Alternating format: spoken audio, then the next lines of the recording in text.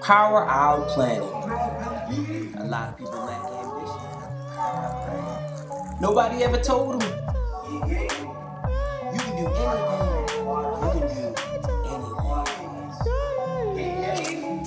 Our mission to inspire humanitarian and environmental responsibilities in communities throughout the world. Establishing tribal benefactors. Power Our Planet podcast.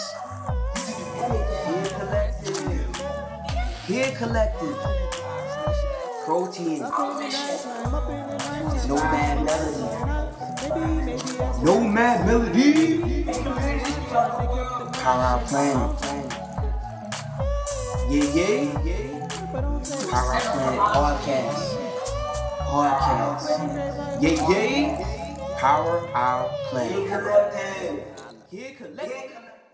Collectively, we are here. Hey, I don't know if anybody saw the last live I did about 15 minutes ago. Facebook sent me a notification telling me that they had to take that down. So that's not going to be seen by anybody, except the people who saw it live, because I featured at the beginning of it a clip from the song by Glass Animals, which is a really great song. And if you watch the audio, they have like a little short mini video with it, and it in the video it's like about the song's about a girl who just stays at home and watches TV all day. It's called Season 2, Episode 3. That's the name of the song by Glass Animals. Yeah, so they took down that video. So everything that we just said was kind of deleted. You know, nobody ever see that unless you saw it live. But we got some good things out. You know, some great things were said. Some people were encouraged. I know 32 people or more watched it live. So that's what's up. I'm happy that I know somebody heard that. And those seeds will be planted, and I'm just going to reiterate some of the things that was said during that thing. My man Raven Dave dropped in and dropped a comment in the middle of it, and he said to make something from nothing, straight from passion, straight out of passion, because we were talking about how the Banarsic existence, which is based off of a Greek concept. The word is of Greek origin. Banarsic just pretty much means tools used for trade. I mean tools used for work, for the work world, for the workforce, labor tools. And the thing is, the Greeks believed that life and civilization was split into two parts, and there's a dividing line that separates the two things. On one side you have work, to till the fields, to be the one who brings in a harvest, to be the working forces, the labor, the manual labor of a civilization. And then the other side is the intellectual pursuits of a civilization, more or less. And so what happened during the ancient Greek civilization, there was they had slaves, and so because of them having slaves, people were able to indulge in intellectual pursuits.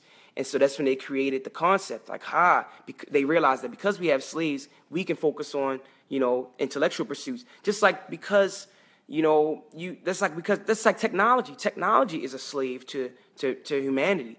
We use it. It's something we use. But people got technology, and then they let the technology use them. They don't use it and then use their mind for other intellectual pursuits. Just like most people don't even use their own existence. They work a job that they hate. They don't have any type of way that they use their intellect to pursue something grander in life, something more meaningful to them even.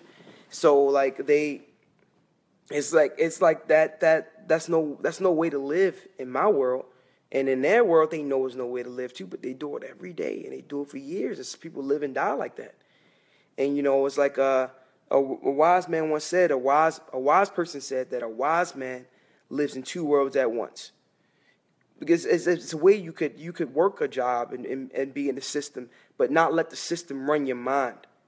Because once the system runs your mind, there's no way out of it. Your mind can't think a way out of the system. The system wins in that situation. But then there's a way how you could grasp the finer things in life and recognize that life has all these beautiful things that it's always given you, and transmute that into something better. For instance, the basic form of transmutation on a low vibration is just going to work, put some time in, and you get money out. Now, you take that money and you can transmute that into food and the things you need for life that are able to be bought and sold. Okay, cool. All right, you can exchange. You can be part of a bartering system. Cool. All right. So what more can you do? How can you go beyond that? How can you do something grander in life? How can you transmute something grander? For instance, like one day I was working at a hospital and I had a boss. She was kind of what you can call at the time I would call her a bitch.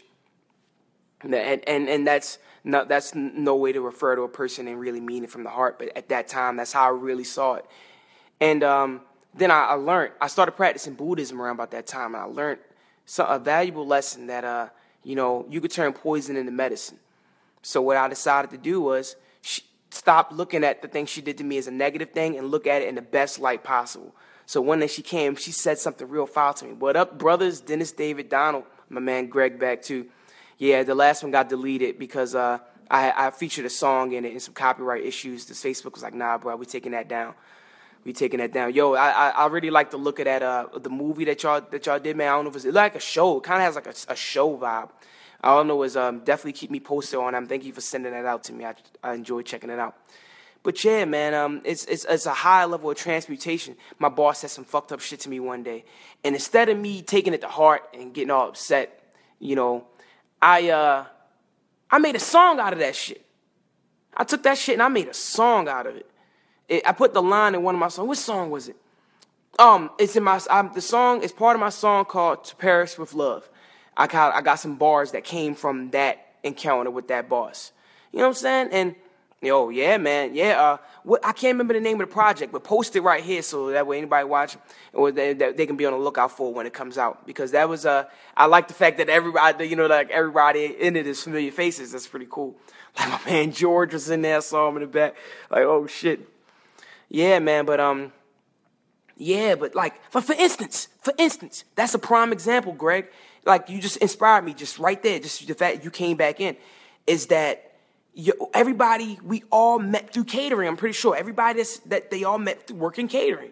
We all worked for catering companies. That's how we met. And a lot of people work for the catering companies were all artists. So what they said, let's put our minds together. A portrait asunder. They said, let's put our minds together, our money together. Let's put our value. Let's put our utility that we have, our faculty of creating value. Let's put that together. Let's create some value together and make something that we can bring forth some of our talents and our abilities. Y'all took that and y'all transmuted the connection that you had. It could have just been a work connection. You could have just lined up and serve out, and that could have been it. Instead, people talked and learned more about each other and developed something that's going to create value. Now y'all might go on and that might become like a large project, or everybody in that project might go on and do bigger projects. And then down the line, there'd be some people who filled your spots with the catering company, and they're like, wow, they just moved here, or they just got into catering because it was something that they can get because they had an interest in acting and they got a good look and a good energy. So catering was something they could easily go into. And then next thing you know, their mind can be open to, some people who work for the same or another catering company, they got together and they made a film. And it put it in a film festival and it became a big hit. And then they be like, wow, that's something we could do. One of the largest talent agencies in the company and in the world is William Morris Endeavor. It used to be William Morris and Endeavor, and they were two different companies, and they came together, and now they're like hands down the biggest company. The second biggest company is Creative Artist Agency, CAA. CAA was started by the first class of interns of William Morris Endeavor. And it just showed how some people, they worked there as interns. They could have just been fucking interns and getting coffee for people and been pissed off about it. And maybe they were pissed off about it, but they transmuted that energy of their thoughts and the things that they encountered by working with William Morris and say, you know what? We're going to start another company. We're going to start our own company based off of that. We're not going to be bought by the system. We're going to create something more. Collectively, we are here. Hey.